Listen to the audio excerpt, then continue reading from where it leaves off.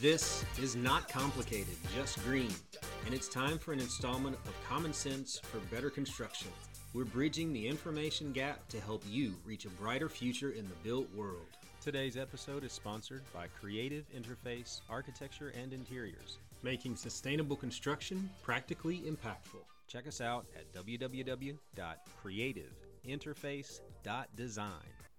Welcome, friends. This is James, and I'm very excited today to speak with Jimmy Mitchell from Skanska Construction Company, one of the largest construction and development companies in the U.S., serving a broad range of clients in transportation, power, industrial, water, wastewater, healthcare, education, sports, data centers, government, aviation, and commercial. Their purpose is to build what matters, offering transformative, low-carbon solutions, partnering with organizations to share knowledge, and develop an innovative net zero solutions for the built environment. They have a goal of reaching net zero construction across all projects by 2045. Please enjoy. Was a student at Georgia Tech. That's when I moved to Atlanta. Okay. Had quite a few friends in civil engineering. I mean, what we do in civil engineering is because of people. We build bridges or tunnels or buildings because of the needs of the community. So that ended up being kind of why I went into the industry. By the time I graduated, I dedicated my career to bringing progress in sustainability in the construction industry. I had a mentor, Gina Abrams, who actually steered me into the direction of construction. And when I took that internship, I did a co-op in transportation design, but then I did a final internship with Skanska, construction manager. It went really well, and I felt a bunch of energy while working here. So you came to Skanska right out of school? Yeah, I took a summer internship my final year at Georgia Tech with a co-op. It was 5 years. Fell in love with what we did. One of the things that caught my attention was a code of conduct. So can you explain what the code of conduct is, just in the simplest of terms? I think generally it has a lot to do with our brand. One thing I would say about the brand that I like is being headquartered out of Stockholm, Sweden. There is a lot of sustainability initiatives that I feel like originate there and come out of there. And so in terms of the code of conduct, it's just, I think it's important that we present ourselves well and we present our values well. Being here for 18 years, there's been a couple of times where we've communicated conduct in a deeper dive. So did the code of conduct, at least with your timeline, seem to coincide with this declaration of a focus on sustainable construction as a main area of focus for the company? Yeah, well, so what I kind of like think of is, we're publicly traded and we're a values-based company. And so I think the way we conduct ourselves in that brand is super important. From that standpoint, it's this consensus of doing good in the industry, building for our communities, building what really matters, as opposed to, say, another maybe mom and pop type organization where even though quite often they're values based, there is still the say of one individual that would be at the top. Right. So, for example, my 18 years, there would have definitely been a time when individuals would have said, Jimmy, the sustainability stuff you're doing is garbage. Stop it. You're going to ruin my bonus or something. At Skanska, if that happened, it would, that conduct would have not been favored. And ultimately, it would have been positive for me, right.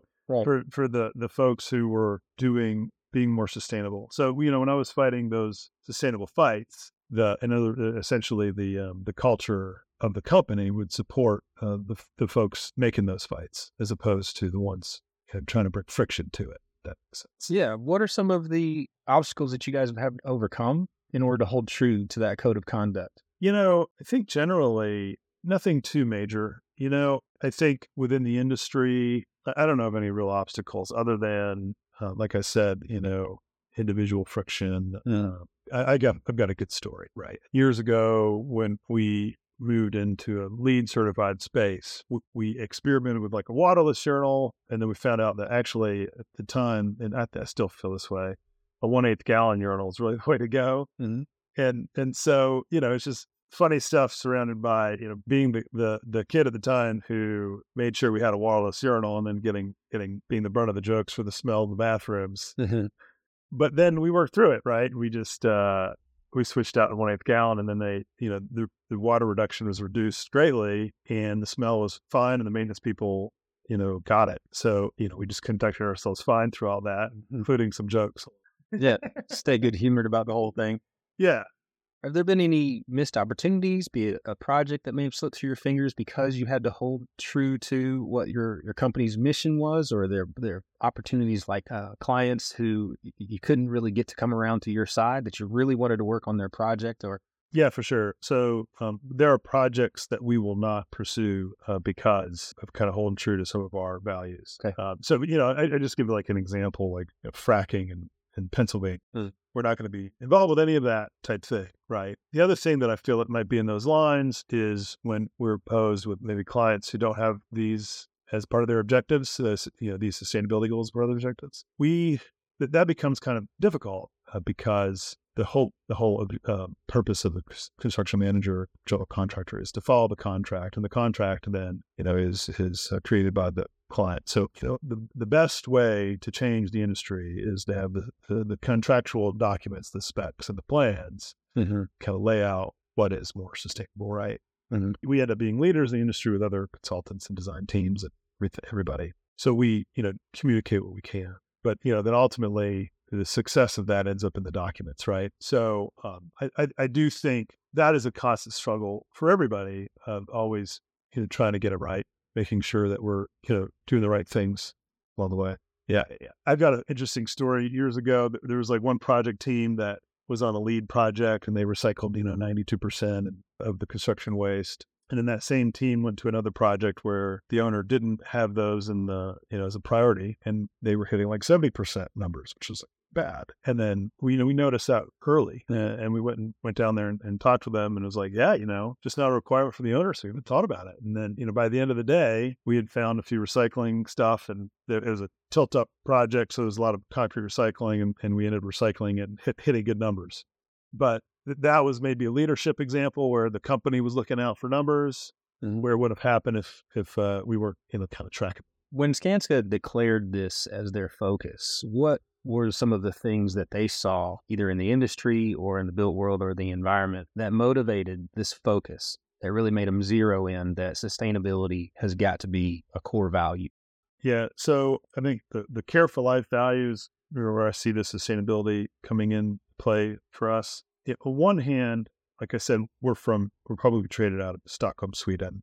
And so they generally care a lot about this. We as a group, all our different business units, have recently, in the last few years, made a statement that by 2045, we're going to be carbon neutral, carbon positive, and we're going to choose to be a leader in that space. And I do think that matters. You think about global warming and climate change. We, if we're not supporting sustaining our planet, we're not going to have commerce or industry or local communities. So it's important to us that we strive to do better there. I'd like to tell a few stories, please, on the carbon standpoint. To that end, here in the U.S., Stacy Smedley out of Seattle has led this group of the Carbon Leadership Forum that's developed this tool that when we go to buy products, we typically look at cost, quality, and say strength of materials, other characteristics like that. This tool allows us to also look at embodied carbon. And so, for example, purchasing a 3,000 psi strength concrete mix, you could get that mix, and a cubic yard of it could, say, generate 195 kilograms of carbon dioxide or 300 kilograms of carbon dioxide. And so generally, up until I guess there are no costs, we should be smart about that and, tend towards the 195 versus the 300, right? And then generally our industry will use less carbon. Once that tool is, it is realized now, we're using it, but once it's kind of fully realized, then it becomes a, industry opportunity. So we can maybe do things, our supply chain can do things to become more competitive by lowering their emissions, right? Kind of creating the market for it. Well, in Sweden, we had a 1-year project. We have 20% market share in Sweden for construction. Skanska does. And in the U.S., the largest construction company doesn't have 1%. So, we own a lot of the supply chain there and quarries and this stuff. So for 1 year, we did an experimental, can we run a quarry using Volvo equipment that is fully battery powered and then, processing equipment that is battery powered. That is, the batteries are charged from wind power, from 100% renewable. Right. And we did. So, that's an example of, they're the aggregate or these other materials that might go into that concrete mix, have zero carbon, and there'd be other processes that could even have, use sequester carbon dioxide in the process. And so then, if a local quarry utilized something like that, you can see how they would become more likely to be selected if we're all aware about this, right? That's kind of an example that's really interesting. Locally, for example, out of Alabama, there's a firm that is working with this Carbon Built group, modernizing their CMU block plant. And in the process, instead of it being a cement cure, they're using a lime process that actually sequesters carbon dioxide in the process of binding the CMU block. So, they're going to be pulling CO2 out of the air to make their products, right? So here again, this would be either a close to neutral or even a positive carbon product. And, a tool like this would kind of showcase those and help create them. So, we've developed that tool. We've been using it. So it's one of the ways we're trying to contribute towards this goal by creating a market that helps add embodied carbon as a selection criteria to all that we do, in addition to everything else. So those sound like some really interesting things that might only be known within the industry, but you guys have actually made some headlines and been involved in some projects that got a lot of attention, not just within the industry, but across the city of Atlanta, and gotten some media attention. Share some of those real marquee moments for Skanska and some of the big achievements that have. So we were fortunate enough to be selected as a partner on the design and construction team for the Candida building in Georgia Tech. Real quick background, the Candida Fund is they typically don't give to capital projects like buildings, but in this case, one of the main objectives of the Candida building was to build a Living Building Challenge project, which is the most rigorous building certification program. Requires regenerative design, so the building gives back more than it takes. It generates more electricity than it uses. It actually deal with water in a sustainable way, as if the building really doesn't exist, like it's woods. In our case, too, we salvage materials. As we build the building, we take materials that were demoed somewhere else on the way to the landfill, repurpose them, reuse them as new again. And actually, the weight of the materials that we threw away was less than the weight of the material that diverted from the landfill and incorporated. I'm thankful that the grant from Candida went to Georgia Tech in a partnership for them to build this building on the Georgia Tech campus. As an alum, it's been fun to be a part of that. So it was the 28th fully certified Living Building Challenge project. We have been able to showcase it with salvaging all these materials. I think one of the most fun kind of like engineering news and record type things is that we incorporated over 25,000 linear foot of salvaged 2x4s that Lifecycle Building Center, a local Atlanta-based nonprofit, collected from film sets. And we incorporated that salvage into the nail laminated timber panels, which are essentially this structural decking material that sits on the beams. And in contemporary construction, we're having a lot of fun now with expanding mass timber structure, but this was incorporating salvage into the mass timber structure. So that was really. And not just salvage from construction, typical construction, but from the movie industry? This is the movie industry, yeah. Wow. So we established a kind of a rate with Lifecycle Building Center, dollars per linear foot of 2x4, or I guess change per linear foot 2x4. We knew the quantity that we could take no more than, but it was a large amount. By the time it hit the scheduled point where we needed to use the material, we had collected just over 25,000, which is amazing. So the show 24, the movie Rampage, and a middle school educational seminar were the three largest movie sets that provide the largest material. And so, yeah, it's this, they make these films, they shoot them for, say 3, 4, 5 months. They strike the set afterwards, they tear it down, and they throw that material away. And in this case, we collected that material and repurposed it, decking material at Candida. It's pretty cool. The way it works out is if you look up in the building, you see a 2x6 stood up. They'll do a 2x4, and they'll do a 2x6. They'll do 2x4 repeated through the entire building. And you look up, it's an amazing look at these panels. But over 25% of the 2x4s were all. It's really clever. You mentioned the Lifecycle Building Center, and I know that you're involved in that. Is that something that Skanska is involved in, or is that something that personally you've done and established that connection? How did those two connect? Yeah, both. So early days of Lifecycle Building Center, Adam Dack came from the Raleigh market and was at South Face. Perkins & Will was doing a renovation that was LEED Platinum. So many of the LEED projects, we would just skip over salvage. And so that really, because of that, was something in the community that the industry was, I guess, a little ashamed of. It's like, why do we keep jumping over the salvage? It's like something we had to create. Yeah, real missed opportunity there. It was. And it was like project after project, we're skipping over salvage. And I remember these stories that people would tell me like, well, let's just drive out in the countryside and buy a barn and then turn that into a wood floor. And you can't think of a more expensive way to do salvage. And the truth is that salvage is actually a sustainability opportunity that saves. At the Candida building, we saved about $84,000 because we use salvage. So my personal Skanska story is I was working with Matt Williams at the KPMG project that at the time was the SunTrust Tower. We had a 5-floor renovation. And the sustainability committee there asked me if we could salvage. We built this urban garden for the Atlanta Mission really close by. And so we had the relationships there. And it turns out that their facilities person said, yeah, if there's some materials we can use, let's take them. We logistically could not get it to work out. We needed it by Thursday or whatever out of there. And then it's like, well, who's insured to pick it up? Or even if we drop it off, let's say they had a need for 90 doors for their Fuqua Hall building. They had nowhere to store 90 doors, and they certainly couldn't start installing them Thursday, So they needed something. So I actually met Shannon Goodman, who's the executive director at Lifecycle, at a Sustainable Atlanta Roundtable meeting. Before the end of the roundtable, she got up and said, hey, me and Adam Beck were thinking about doing this nonprofit to do salvage. And so I went over there, gave a card, and we had lunch the next day. And so I was very heavily involved individually, but then Skanska supported it. I think that goes back to that culture and code of conduct kind of referring to. So no, we're not tied to Skanska. I did serve as the first 2-year board chair. I've been involved as a board member ever since. So I'm heavily involved.